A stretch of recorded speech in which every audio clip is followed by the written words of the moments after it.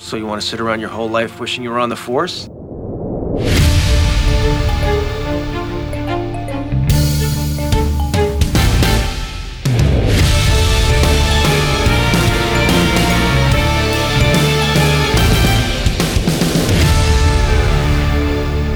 Hello and welcome to another bonus episode of Kill James Bond, and it's Double Dragon. It's me and Devon this time. That's right, it's just us and the listener. Abby was available, but the thing is, the microphone that she had...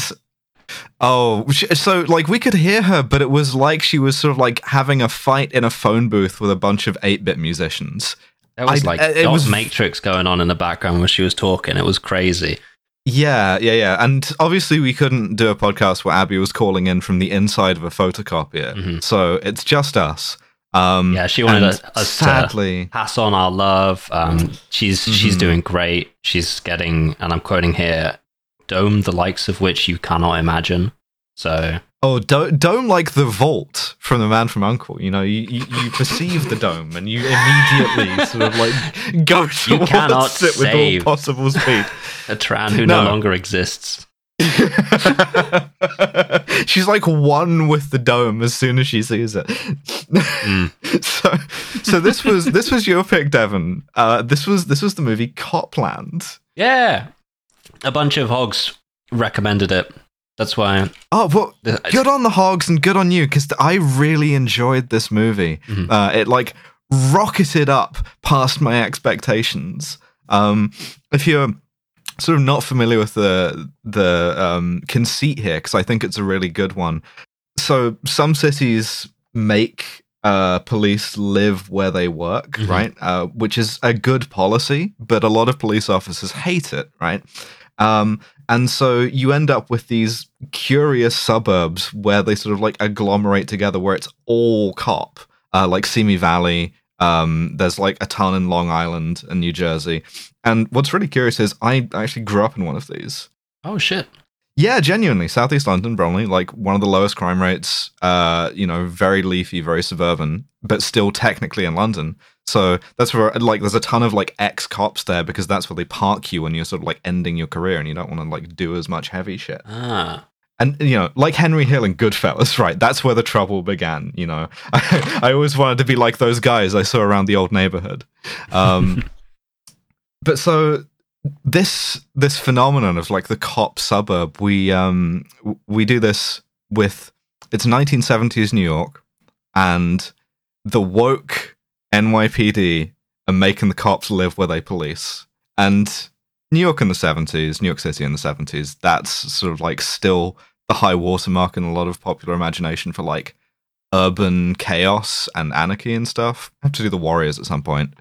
Yeah, we will have to do the Warriors. I'll pick it. I know I'll pick it at some point. Yeah, genuinely. But like the idea is that in a classic cop exploitation of the loopholes in police bureaucracy, the only cops who are allowed to live outside of New York City are transit cops, because that's run with New Jersey and Connecticut. And so a bunch of cops from the 37th precinct have themselves, they do some like overtime shifts to have themselves designated as like reserve transit cops. Yeah. And sort of like work that angle to move out to this town of Garrison, New Jersey, across the river, across the George Washington Bridge. And that's Copland of the title. That's Copland, baby. That's Copland. And we go to the cop bar in Garrison, which is sort of pretty well observed. I think it's like it's all cops. Harvey Keitel is there doing some kind of like suspicious deal. And then, at the end of the bar, is, like, Sylvester Stallone. Sylvester fucking Stallone! So the thing about this movie is that Stallone is the sheriff of this cop suburb, where everyone is NYPD. And that's a really interesting dynamic, and I was worried going into it that, like, that's a conceit that's too good for Sylvester Stallone's acting, right? Because you know I've been quite down on him in the course of recording the Rambo episodes. Even First Blood. You've been mean to our boy, our precious little fella, Sylvester Stallone. I've said certain things. Abby I've and made I were certain won statements. over in First Blood, you maintained a healthy sense of distance from Rambo as a character because you'd watched Rambo 3, and I hadn't watched Rambo 3, so you knew where that guy was going, which made you much harsher on him than I was. That's true. However, that's true. Having now seen Rambo 3, I know where you were fucking coming from. But he's in this, and he's acting. He's doing real acting, baby. And I know, this was like a comeback for him. He's pretty good. He is pretty good. I was worried that he couldn't carry this, but the character that he starts with, Freddie Heflin, this local sheriff, is kind of like affable, dumb guy.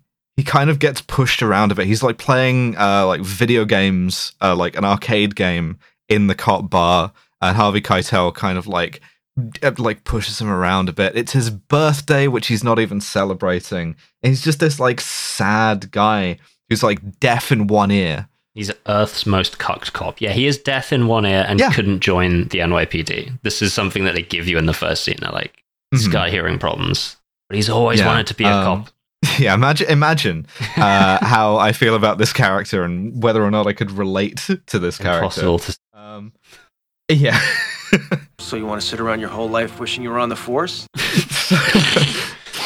so he's like, he gets in his car, he gets put in his car by Harvey Keitel, and he drunk drives home. And he's kind of like, he's driving home drunk, he's looking out across the river at New York City, and that strikes me as an interesting observation that, like, if you watch a lot of cop fiction, which is like, you know, a lot of fiction, you think everybody's like NYPD, LAPD, special unit, doing cool stuff all the time. There's like what, like 1 million plus cops in America, and most of them are doing shit like this by the numbers. It's mostly like small town, bored cops who like are not doing the glamorous stuff at all. And you get this like yearning in him to like do that because he's a cop, but like not the kind of cop that everyone thinks of when they think cop, which is really interesting. It's a great character motivation. He mentions to a passerby, he's like, basically no one's at the cop bar tonight because they're all at some sort of fucking party across the river. And I think it's a birthday party. We cut to that party and we see Michael Rappaport. Yep. A very young Michael Rappaport is playing this cop guy. He's one of the guy's nephews, I think. Yes, Superboy. Murray Superboy Babbage. And he's this sort of like, as you say, young cop. Hero cop. Like, it's his party. Yeah. He's so drunk that as he gets out of the bar, where he is going to drive, by the way, this is another thing that I'll get to later, he literally goes, oh, to himself like 3 times sequentially. So my first note is like, this is the most Jersey guy of all time. It says, oh, 3 full times in his introductory scene. And then he does, this is something that like, I cannot imagine anyone reacting in this manner. I know it must happen, but I can't put myself in that headspace, which is that he hears the sound of someone throwing up and he gets his gun and goes to investigate. Yeah. And it's more cops. Yeah, it's just like more of his friends from the past. He goes, oh, you're scaring the hell out of me, kind of thing. I'm like, what do you think was happening, man? Some dude was chucking up. Yeah, but they go like, are you good to drive? So like, also obviously themselves very drunk. And he's like, yeah, I'm fine. Yeah. Gets in the car, runs over a bottle on the way out, which we know is going to like puncture his tire. And as he's driving home across the George Washington Bridge, he gets sideswiped by another car, right? With 2 black men in it. That's right. And he chases them, shows them his badge, like out of the window. And one of them points what looks at first maybe to be like a gun at him, and his tire blows. And as they're driving away, he like shoots out of the window at their car, which is leaving. And I think that literally the next shot we get is the sort of like NYPD like descending on this fucking bridge. Yeah. Because he has killed both of them. It took me a second actually, because I was half paying attention at the start of this movie. It took me a second to realize what had happened because the cut is so sudden. Yeah, that's right. I'm cutting it off here for the promo for the free feed. You know, I don't feel too great about it either, but this is the 10-minute mark, so this is the point at which I have to cut it off and be like, hey, go to patreon.com/killjamesbond. Da da da da da. So really, just to save me the embarrassment of having to stop you midway through hearing this, you really should go to patreon.com/killjamesbond and sign up now for as little as £5 a month. That's about the price of a tube of toothpaste if you've got fucked teeth like I do. They're not that bad. They're just sensitive. Patreon. See you there.